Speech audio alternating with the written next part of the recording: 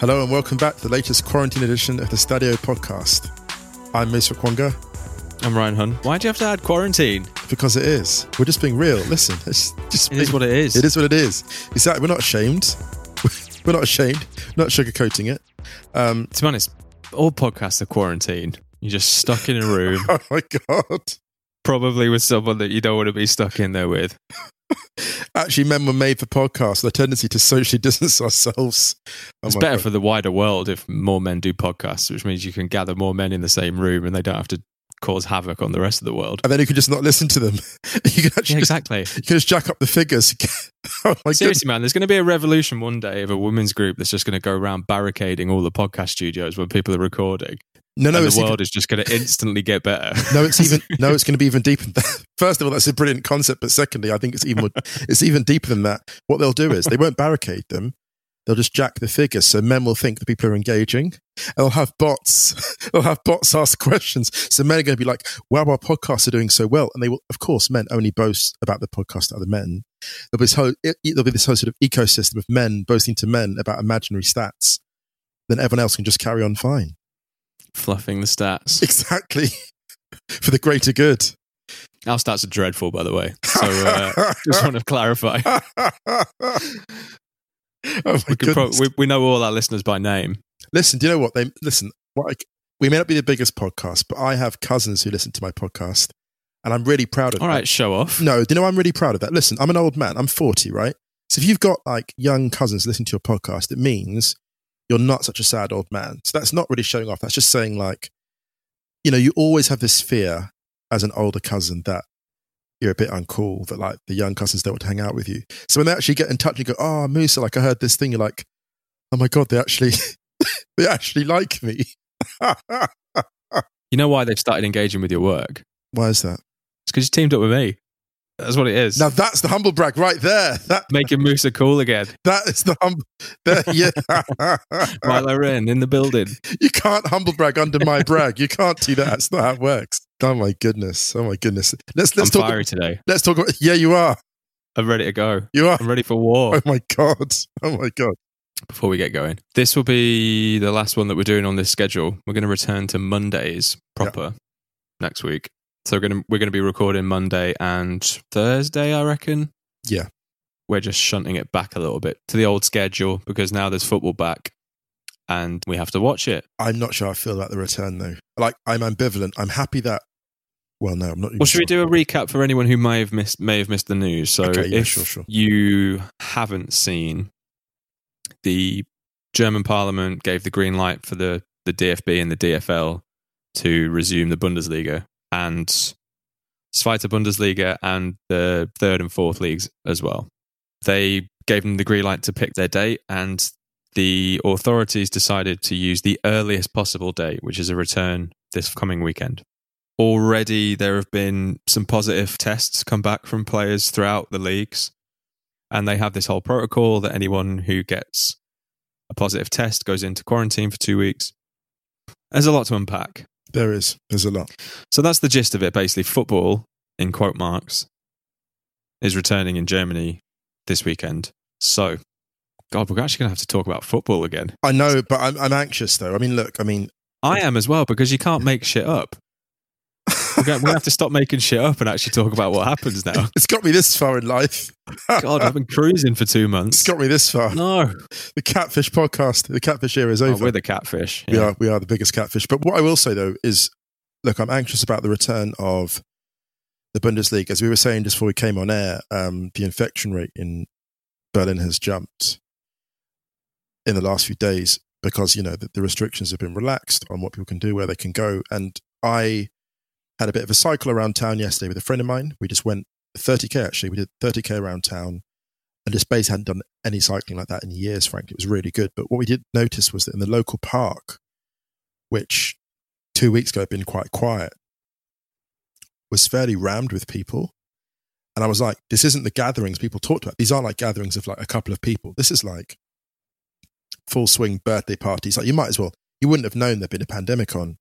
So I'm nervous about football returning in that context, like where the wider context is people understandably a bit more relaxed coming out of their houses and stuck at home for 6 weeks. But Like, this thing is still out there, you know? And I was a bit concerned to see that Dynamo Dresden, they're bottom of the Bundesliga second, so they're kind of the equivalent of the English Championship. They've been quarantined for 2 weeks and now they can't play their tie next week. So that puts them at a disadvantage. They're in the relegation zone, which means that if the other team's game goes ahead, they've got a game in hand because Dynamo have been observing the rules properly. So that really concerns me, because by doing the responsible thing, you're being disadvantaged. And then we had Neven Subotic, who came out, the Union Berlin player, saying that players were only informed about the return of the Bundesliga after the decision had been taken. So players, who are the ones providing this spectacle, haven't been consulted. And that, to me, that kind of that sits very uneasily with me, to be honest. Well, it's returning under strict conditions. So, first of all, the entire bench has to wear face masks during the game. They can be temporarily removed to convey instructions and stuff like that. But they're only allowed to be taken off if you're 1.5 meters away from the nearest person, which is the 1.5 meter rule is the thing that's been constant in Germany as the kind of social distancing benchmark. They are going to space the benches out. No one is sat directly next to each other. They are limiting the amount of time that you can be in the dressing room before the game. The players are going to come out at different times. No handshakes, no celebrations, no spitting, they said. No team buses. They have to now arrive in 3 or 4 different vehicles, depending on the personnel. They have to stay in hotels before the game, obviously, which they do anyway, but they have a really strict protocol with that. Face masks outside of their own individual hotel room at all times. No PlayStation against each other kind of thing, or no touching other players' mobiles, tablets, PlayStations, all of this stuff. They're going to get tested twice a week, I do believe. And if any team tests positive, then they'll go into a quarantine period, which I think is set around 2 weeks, but it will depend on the region, because in Germany it's a federal system. So each region is able to some degree to lift their own restrictions. There's talk about potentially putting substitutes behind the dugout in order to maximize the distance between them. So they're taking precautions that actually, if you look at them individually and overall, they all sound quite sensible. But the heart of this is, I think the player consultation is difficult because these all sound sensible, but it's about bringing people on board. And I don't know. I'm not an epidemiologist, so I actually shouldn't be speaking a single syllable on this to an extent. It's just when you say that you're going to bring football back as one of the things that's important to have, for public mental health, because it's good for people to have a spectacle, and you're not consulting people providing the spectacle, at some level it's like, well, how about the mental health of the players? And that's my only issue with it. And don't get me wrong, I'm only saying all this because when we get into discussing which teams will be fun to watch, I want listeners to be absolutely clear, and of course you do, that we're not just treating this as a normal spectacle. We are sort of trying to pay tribute to the concessions that a lot of people are going to be making for our entertainment. That's how I feel about it anyway. So it's my favourite football league in the world, Bundesliga. Obviously I've missed football. It's the first major league to return, and yet I feel really uneasy about it. Right, yeah. There are a number of reasons why people have called for it to return. Obviously, from a sporting sense, there's often an argument about completing the season. The season has to be fairly completed. But it's not going to be fairly completed. Yeah. The rest of the season isn't fair. Right. It's not fair on the teams that have to play their home games with empty fans, whereas they've played away with full stadiums. Yeah. It's not fair that, like you suggested before, in the case of Dynamo Dresden, that they then create a fixture backlog if some positive tests come through. Obviously, that's the right thing to do, but it's not necessarily fair that the clubs and the players are being thrust into a situation here that it's just about getting it done, basically. Right, I think that's just it, to get it done. And the DFL and the DFB, I think, have said that they want to get the season completely done by the end of June, but they may let the playoffs. So there's in Germany, between the Bundesliga and the second Bundesliga, there's a relegation playoff between the third from bottom in the Bundesliga, and then the first team outside the promotion spot in the second division. So and then whoever wins that over 2 legs gets to play in the Bundesliga. So they want those. They said they may let those playoffs drift into July. Yeah. But already they're talking about potentially merging the third and fourth leagues, cancelling them and merging them into 2 18-team leagues that will be regional. Because if you think about that, in a sense, that's actually quite a good idea for next season because it reduces the cost of travel for clubs. Yeah. Also in terms of spread, like if you've got something confined, if you've got games confined to a region, then, you know what I mean? In terms of, in that sense, having games confined to a region means, because a big problem in Germany is, of course, is you made a great point about this being a federal system. You've got different states. Outbreaks have been really bad in particular states. And one of the reasons that Germany's done fairly well is it's confined people to those states where the outbreak's been bad. So I think at least the next 18 months or whatever, a couple of years, confining matches to certain regions, it's quite progressive or quite forward thinking, I think. Yeah, and also there's a really good thing about there'll be more local derbies, so therefore the game should be more intense. So this isn't the Bundesliga returning, I don't think. This isn't football returning as we know it, right, or football as an entity really returning at all. Yeah. It's more of an industry that is slowly starting up again under very different circumstances and under strict regulations in order to secure its future survival. Yeah. That's basically all it is. Yeah, yeah. I don't want to sound like a bit of a buzzkill here, but it's not going to be the Bundesliga. If you take out all of the political, the health reasons, the financial reasons, purely from a sporting sense, it's a real shame that all of the world's eyes are going to be on the Bundesliga at a time when it's not able to deliver to like a quarter of its full capacity. Yeah. In terms of what makes it such an incredible league. Right. So if I'm being really honest, I think it's too soon to return. I think so as well, to be honest. I think 2 months is not long enough in the current situation. I would agree with all of that for pretty much the same reasons. Going back to what you were saying about the players not really having a say, that is a major consistent theme that's going throughout all of this. Derek Ray's a really good follow on Twitter, at Raycom, RAECOMM. He often commentates on the Bundesliga world feed.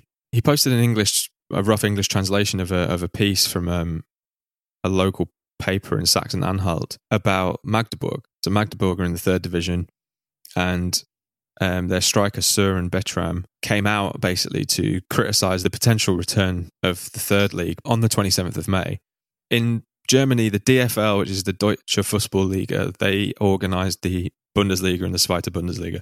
The DFB, so the Deutsche Fußball-Bund, which is the equivalent to the FA, organised the third, fourth, regional.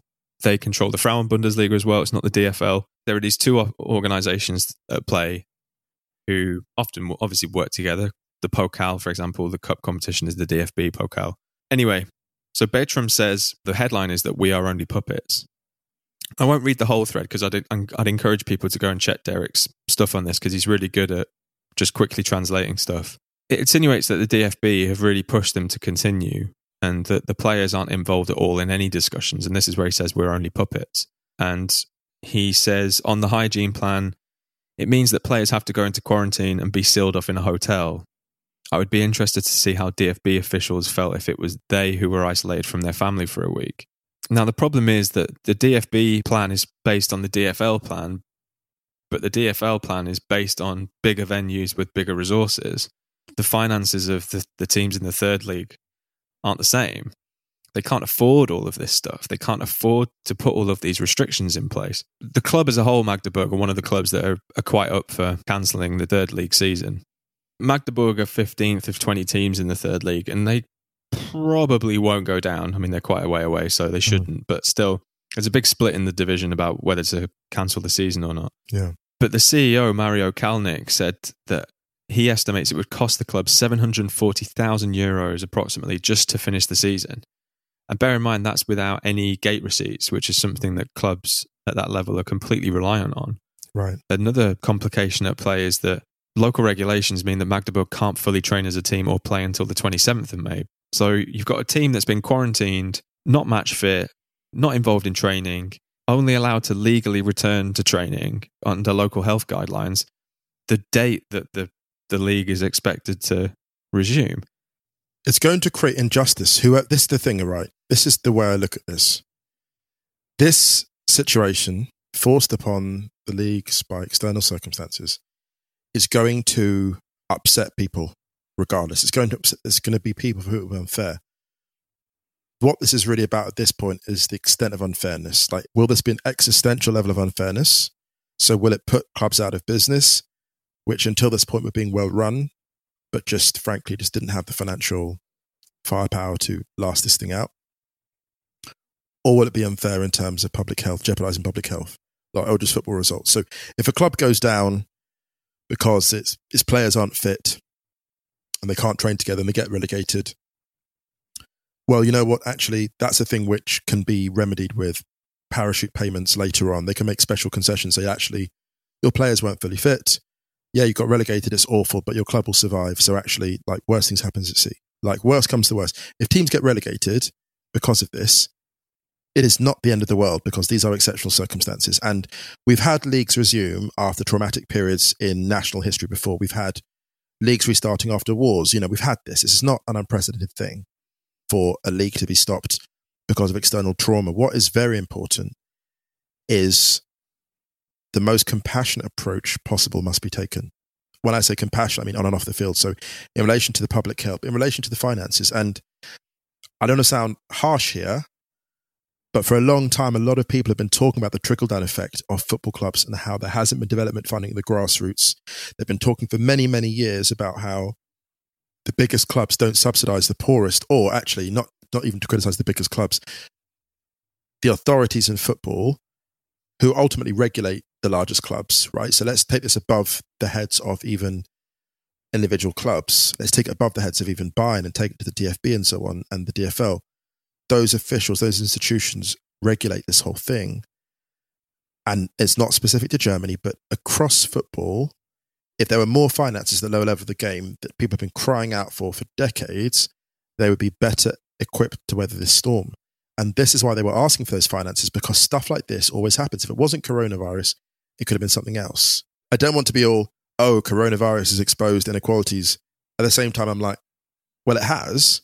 And there would always be problems because it's affecting clubs all across the football pyramid and structure. But the financial challenges should not be this severe. They shouldn't be this severe, if that makes sense. Yeah, 100%. It's worth pointing out that Dortmund, Bayern, Leipzig, and Leverkusen created a solidarity fund between them, right, for smaller German football clubs, a 20 million euro fund. Right. It's to be decided by the DFL committee, executives committee, how it gets distributed. But they did that off their own back. There was no pressure put on them from the DFL. So it's basically the 4 clubs that qualified for the Champions League this season. There's been nothing like that really in England. Not that I know of. No. And I think, look, here's the thing. Clubs are naturally in competition with each other. So when clubs are coming together, when natural competitors are coming together and taking more of a leadership position than those above them in the pyramid in terms of institutions, then you've got to be concerned. Don't get me wrong. I mean, we said this before to an extent. It's great when players take the lead. At the same time, they also should be some of the last ones to take the lead. I read a piece recently talking about wages being the biggest expenditures of football clubs. But I'm like, yeah, but income is what this is about. Expenditures, like, you can spend money on anything, but it's about club income. It's about institutional income. So I just have to say that, like, I'm still a bit concerned where the focus of this conversation is. And the reason why I think the focus so far is still on clubs and players, Ryan, is because I don't think people have fully grasped the nature of the threat. And this sounds super dramatic, but this is an institutional problem. This is an existential problem, potentially. And I just think a lot of people haven't fully clocked. In the same way that people in the park the other day were having, like, birthday parties, 15, 20 people, and raving and, like, having a great old time. And I'm not hating on them for that. I'm just saying, we weren't saying anything. We're just like, I wish you were aware of the nature of what this is. This is more serious than you anticipate. This isn't just a couple of, like, fixtures being cancelled. This is long-term financial damage. I don't want to labour the point too much. I just want to sort of make clear that watching these games, of course, I'll be enjoying it, you know, because I love the Bundesliga. I love seeing my favourite players in action. At the same time, there's that whole concern about the financial aid that football is receiving. And if it is a great institution, and it's a social institution, we'll get into this in the second part about the great social institutions these clubs are, then protect it like one. And I say this because, look, banks got bailed out in the financial crash in 2008, right? There was a load of money made available to banks. We should see a certain scale of bailout, I think, for clubs at a certain level. Yeah, there's a weird thing involved with football and the perception of football that it's like we've said before when Matt Hancock was going after footballers to do their part, and people look at the club finances and assume they're these gigantic businesses, where it's something like Greggs earns more in a month than like Man United does in a year. Greggs. Amazing. It's just interesting to see who gets asked to contribute and who doesn't. Oh, yeah, 100%. We haven't seen people calling for, on the whole, people have made billions or millions of finance to chip in and do their part. We haven't really heard that. Like when they do, Matt Hancock's not calling up Tory donors and telling them to do their part. Yeah, he's not telling hedge fund partners to give them. No, he's not doing that. No. And they've got far more money to do this. So I'm just a bit skeptical, and I want to lodge that objection because in the months to come, football is going to receive a disproportionate backlash. Whichever way this plays out, it will get a disproportionate backlash. So I just want to... I want to say one thing before we go to a break, and we'll return with the more positive Bundesliga stuff after the break. But it just feels very, very fragile.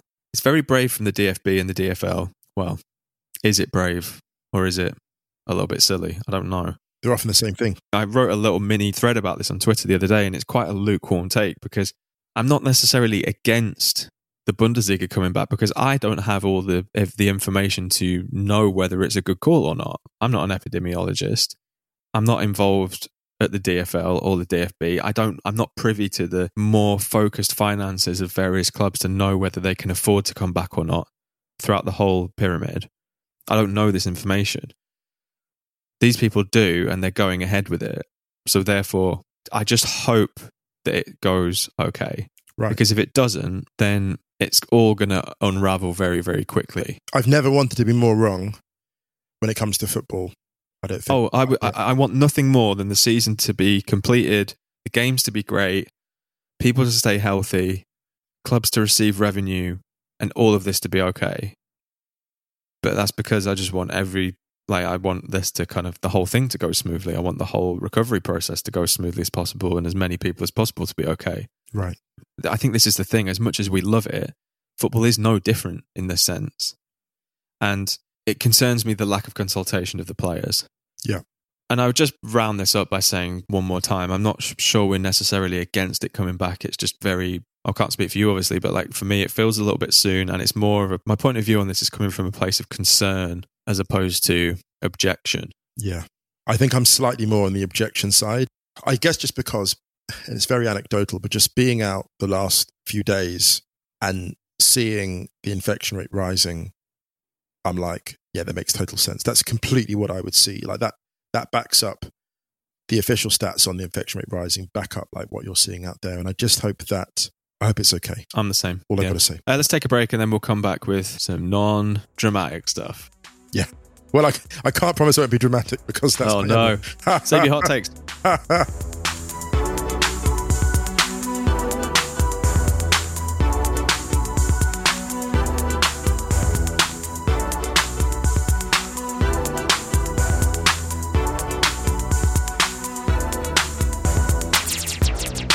All right, back from the break, and let's do something a little bit more chipper because that kind of hurt my head a little bit. It's been a while since we've done a long, deep dive on the subject. Yeah, that's right. All right, so where are we going now? We're still talking about the Bundesliga, but we're talking about happier Bundesliga stuff. Yeah, but you see, so we got a lot of people getting in touch to say, well, I say a lot, I say two, getting in touch to say, if we're going to support Bundesliga teams, I think the first was Daniel Tasker saying, if we're going to support teams, who would you recommend? And can I come in with a point here? Yeah. You don't need to support anyone. You can just enjoy it. Well, I was going to come in with a similar point. I was going to say, look, I said, when you're looking at teams to support or look for, think of what you enjoy in football and then just watch games which involve those teams. Because, for example, there are some teams which don't win very much, but if they're playing, you're always guaranteed to see something good, either on the pitch or in the press conference, because you'll either have a really great piece of play or the manager, because a lot of the Bundesliga coaches of this generation, we're very fortunate, are quite worldly people, will say something just amazing. Yeah. So like I've said this before, but it's Right. the highest percentage of managers wearing jeans in any major league, I think, the Bundesliga. Absolutely. And I don't have the facts to back that up, so please don't count. Take it on the But- Stadio Authority. You see a lot of smart casualness on the well, not even just, you see a lot of cas stuff, you know, a lot of club wear and a lot of jeans in a club hoodie or something like that. It's all very It's good dudes. it's all very laid back. So this is what I was thinking about teams to watch. I just felt it was more like, take this as a moment, not to be, I suppose, tribal, but just to say, you know what? If I see a bunch of fixtures on, I might check that team out, because that team tends to have, for example, let's say like Bayern Munich are playing someone who, like, Bayern Munich often win games. But if you want to watch a game in which they might have to really fight to get a victory, you might say, actually watch the Hoffenheim game, because that result will be quite closely fought. When a lot of people look at the Bundesliga, they'll look at the top few teams. They'll look at Bayern, Dortmund, Leipzig, and Gladbach. But I think the beauty of the Bundesliga is there are teams that don't necessarily get to the top or even in the top four, but who put up a really good show against other teams and who play really exciting open football. And they make the Bundesliga the league it is because they're really exciting. So actually, one of your favourite teams, you're mentioning Freiburg, who are very interesting on and off the field, and you watch them a lot, so you can maybe give the listeners a bit of a preview. Well, no, I would expand it to a wider conversation of teams, really. I think the thing that I would suggest for people is just have a little read up of the teams. Yeah, yeah. Because it's obviously going to be a little bit weird watching them because you won't get the full atmosphere. Right. And that may have an effect. I imagine it will have an effect on some of the playing style. And especially in the first few weeks where there's going to be players playing their way back into fitness and stuff like that. What the Bundesliga is so great for is that so many clubs have a really distinct personality. Yeah. We've mentioned it before with someone like Werder Bremen having a very, very strong anti-racism, very left-wing kind of political stance. Very and a number of social, Bundesliga, and a number of Bundesliga clubs do. So it would be really worth just having a little read if you've got an afternoon and kind of see, basically, for example, if you want to be a real curveball, yeah. I'd say be a Freiburg fan. If you want to, I don't think, well, it used to be hipster. I don't think it is anymore. It's the kind of like underrated, not really underrated. Like Union, for example. Yeah. Union are great. They're 11th in the Bundesliga. They probably won't go down. They're 12 points clear of the automatic relegation spot. And they're above their city rivals, Hertha, by 4 points. If you do want your friends who are knowledgeable about the Bundesliga to constantly take the piss out of you, become a Hertha fan. That's right. That's absolutely right. If you want everyone who knows about the Bundesliga to really hate you, and you quite like being a contrarian, and you feed off other people telling you that, you know, you're bad, you could be a Leipzig fan. Oh, that's a big shout to go there. But you're right. You could be a Hoffenheim fan. Right. They are two of the least popular Bundesliga clubs from other fans, along with Bayern Munich. But obviously Bayern is because of the dominance. Dominance. Yeah. I mean, that's fair. Like, the protests against Hoffenheim and Leipzig are bigger than any other club in the Bundesliga, because they're two clubs who have kind of circumvented the 50+1 rule of ownership. People who are super, super new to the Bundesliga may think that RB Leipzig stands for Red Bull Leipzig. It doesn't. Honestly. It's a clever play, though. It's a clever play what they did with that, though. Honestly, guys, RB has nothing to do with Red Bull. It stands for Rasenballsport. A convenient abbreviation. If you want hope and heartbreak in each equal measure, be a Dortmund fan. Yes. If you want it to be entertaining at all points. I would say there are a lot of shouts for Gladbach, because Gladbach love developing young players. And they have the most handsome coach in the league. They do, and there's quite a few handsome coaches in the league, so that's saying a lot. There is. Yeah, Marco Rose, the man. Gladbach coach, very handsome man. Played under Jurgen Klopp at Mainz as well. And coaches in a similarly beautiful style. Bundesliga's not even back yet. I'm thirsting on Marco Rose. So something's never changed. And I'm straight. Oh, they all say that. Here's a shout for the... No one's 100% straight. That's true. No one is. Yeah, I'm definitely not. Give the people what they want, Ryan. Sexual fluidity on a podcast. Where do you get that on a football podcast? Is that how you came about your sexual identity? By giving the people what they want? Oh, well, they don't seem to want it really. But anyway, moving on. a window into the tragedy. Other Sexual distancing. Sexual distancing. Listen, practice it for the good of all, for the greater good. Sexual distancing and social healing. We've come from Marvin Gaye, exactly. Looking at Bayer Leverkusen as a club who are quite fun, where they give young players a platform. Obviously, specifically Kai Havertz doing really well there, but they've got some really interesting players. I always love these clubs who've got, you look down the squad list and go, oh, that person's had an interesting career. I imagine that the dressing room was quite interesting because you got Charles Aranguiz, who's one of my favourite midfielders, the Chile player who never really got the massive move I thought he might get at one point. And he's in a dressing room with Kai Havertz. I just think that training ground must be really fun. Like Lucas Alario as well. Oh, wow, great. Yeah, you got just fun. It's just a fun club, Leverkusen. Peter Bosch as well as manager, ex-Ajax and Borussia Dortmund coach, who when Bosch ball ignites, it is super fun. When it implodes, it's also super fun. It's like Bielsa ball. Like you watch them play once and you think, oh my goodness, if they play this way every week, they'll win the league. And then you think, actually, it's impossible to play this way every week. It's like a hyper-caffeinated version of Pochettino's Spurs with a lot less defensive responsibility. It's thrilling. If you're really into having numerous turned corners that never end up in a destination, I'd potentially suggest being a Schalke fan. Oh my God. Schalke do have they do have that mid-2000s Spurs energy. And I don't say it trying to be harsh. It's more like they've got a great bunch they've got a useful bunch of players. They are sort of overshadowed by the regional rival, but the derbies are always great. Like, that's the thing, actually, that regional derby, Schalke Dortmund, is unbelievable. It is the first Dortmund fixture. It's the Revier derby. It's on Saturday, I do believe. It's a horrible first fixture. Isn't that I've been to that derby last year where Dortmund lost 4-2 at home, and it was a gnarly game. A gnarly game. I've got a friend. There was so much beer flying up in the air in disgust. Honestly, it was amazing. I've got a friend actually whose parents support different sides of the divide. So the mother is the mother is a massive Schalke fan, and the dad is hardcore Dortmund. And she's like, "Moose, you don't want to talk about it." She's like, "It's just." I think she kind of likes it, but actually, looking back, she didn't tell me what her affiliation was. She's telling me all these stories, but she never once said who she supported, and maybe that's because of a lifetime of having to be impartial. I'd honestly, there is a Bundesliga club for everyone. Indeed, there is. There really is, and I'd without sounding too corny, follow your heart. It's how I became a Pacers fan. Really, didn't want to become a Pacers fan. I just fell for them. Indeed, and they fell for you. No, they didn't. I'm sure they're aware of you. I reckon that's it for the Bundesliga stuff. We will obviously be talking about the games this weekend. All right, let's dive into a couple of questions before we go. Yeah. This one from John Squires on Twitter. How alert are you on a scale of 1 to 10?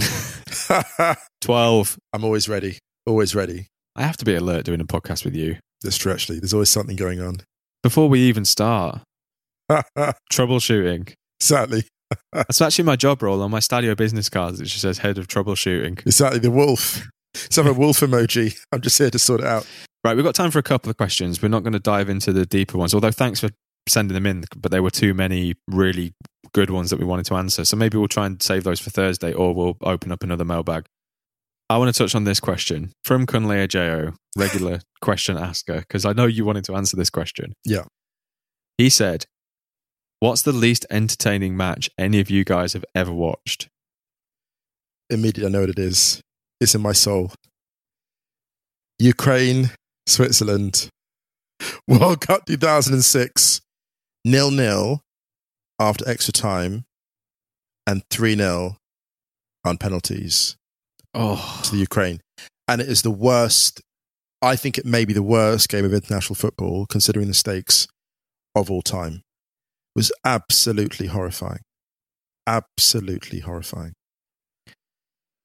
Wow. Irredeemable. Someone even commented. You know, the funny thing was I tweeted about it a few years ago, and the response was absolutely overwhelming. It was like a confession. It's like when I spoke out, "Hi, I'm Musa Okwonga, and I'm still suffering from Ukraine, Switzerland." It was like this mass outpouring of grief, and people were like, "Oh my goodness, I really feel seen." People felt seen. Someone said, I remember, someone said it was so traumatic. They remember watching on the BBC. The editor went straight to penalties. Wow. Yeah, I've never heard that before. Have you ever heard that before? A game where there are highlights of the BBC and the highlights go straight to penalties. Oh my goodness. Yeah, it's a thing of rare horror. It's exquisite horror. And I've sometimes thought to myself over the years, was it so bad that it was good? I was like, no, actually, it was actually just so bad that it was so bad. I honestly can't think of one specific game. There are a number of Arsenal games where I wish I could get that time back. There have been many, many Arsenal games where I've sat through and I've just been like, this is one of the driest things I've seen. But for me, it's funny because I think the least entertaining game has to be something more than mere tedium, because there are so many Van Gaal games I've forgotten in the United era, Van Gaal. But I think for a game to be truly awful, there has to be something timeless about it. And the thing about Ukraine and Switzerland was so horrifying was that even when it went to penalties, there was this fear that the game would last forever. Because people kept missing, and there was this horror of like, what if we're trapped in the singularity? What if we are in that? What if we are in that parallel universe? That parallel universe where everyone else is wandering along and everyone else is aging and dying, and we're trapped in the stadium watching our phones, and like, you know, it's the year 2100, and like the goalkeepers have both taken penalties 11 times, and we're still locked in a deadlock. And I think there was a thing about it as well. The privilege of witnessing it in real time was something special. You know, like the first time you go to the cinema and you see a truly great movie. I think seeing that was the inverse. It was like when you're sitting there watching Ukraine, Switzerland, and it's so compelling, you've got to finish it. You have to finish watching it. Yeah. The only game that was the only game that was as bad, as this, was when Spurs played Sheffield Wednesday on Sky years ago. Spurs played Sheffield Wednesday, it was 0-0. And neither team had got a shot on target. And as the game went on, and as the game grew in horror, people started flocking into the TV room. I think it was at uni, to watch the game. And as everyone walked in, they were like, as each new person walked in, we were like, neither team's had a shot on target. And in the final minutes, one of the strikers winds up a shot and is about to get a shot on target. And this hero, this defender, slides in, gets the block. And there was a cheer. There was a huge cheer in the TV room as if a goal had been scored. The game ended 0-0, and I remember the joy to this day. This is like 20 years later. I remember the joy to this day. Spurs Sheffield Wednesday, that was special. Amazing. So yeah, those are my two worst games of all time. I replied to your tweet about that, saying, was that one time you came to watch me play? You scored a hat-trick, didn't you, in that game? Was it a hat-trick? No, I didn't. I scored one and assisted one in that game. Yeah, I enjoyed that. That was a good game. You're a good footballer. I enjoyed that. Thanks, Dad. I'm an old man. I can say these things. Well, from old man to old pan, we're playing out. Oh, Come on. Segue. You like that segue? You're not the only one who can do segues around here, Musa. So good. So good. And completely straight off the dome. That wasn't even... Oh my God. Wow. Perfect. You got flow. Nah, I don't. We're playing out with Tapes, Old Pan Rhythm. We're going to be back on Thursday. Don't forget, if you listen on Apple Podcasts, please give us a rating and review. It really helps us grow the podcast. I'm taking that back. Take back control, Musa. Take back control of the catchphrase. Follow us on Twitter at Stadio Football, and Instagram. The website is stadio.football. And yeah, we'll be back in a few days. Stay healthy, stay safe. Say bye, Musa. Bye.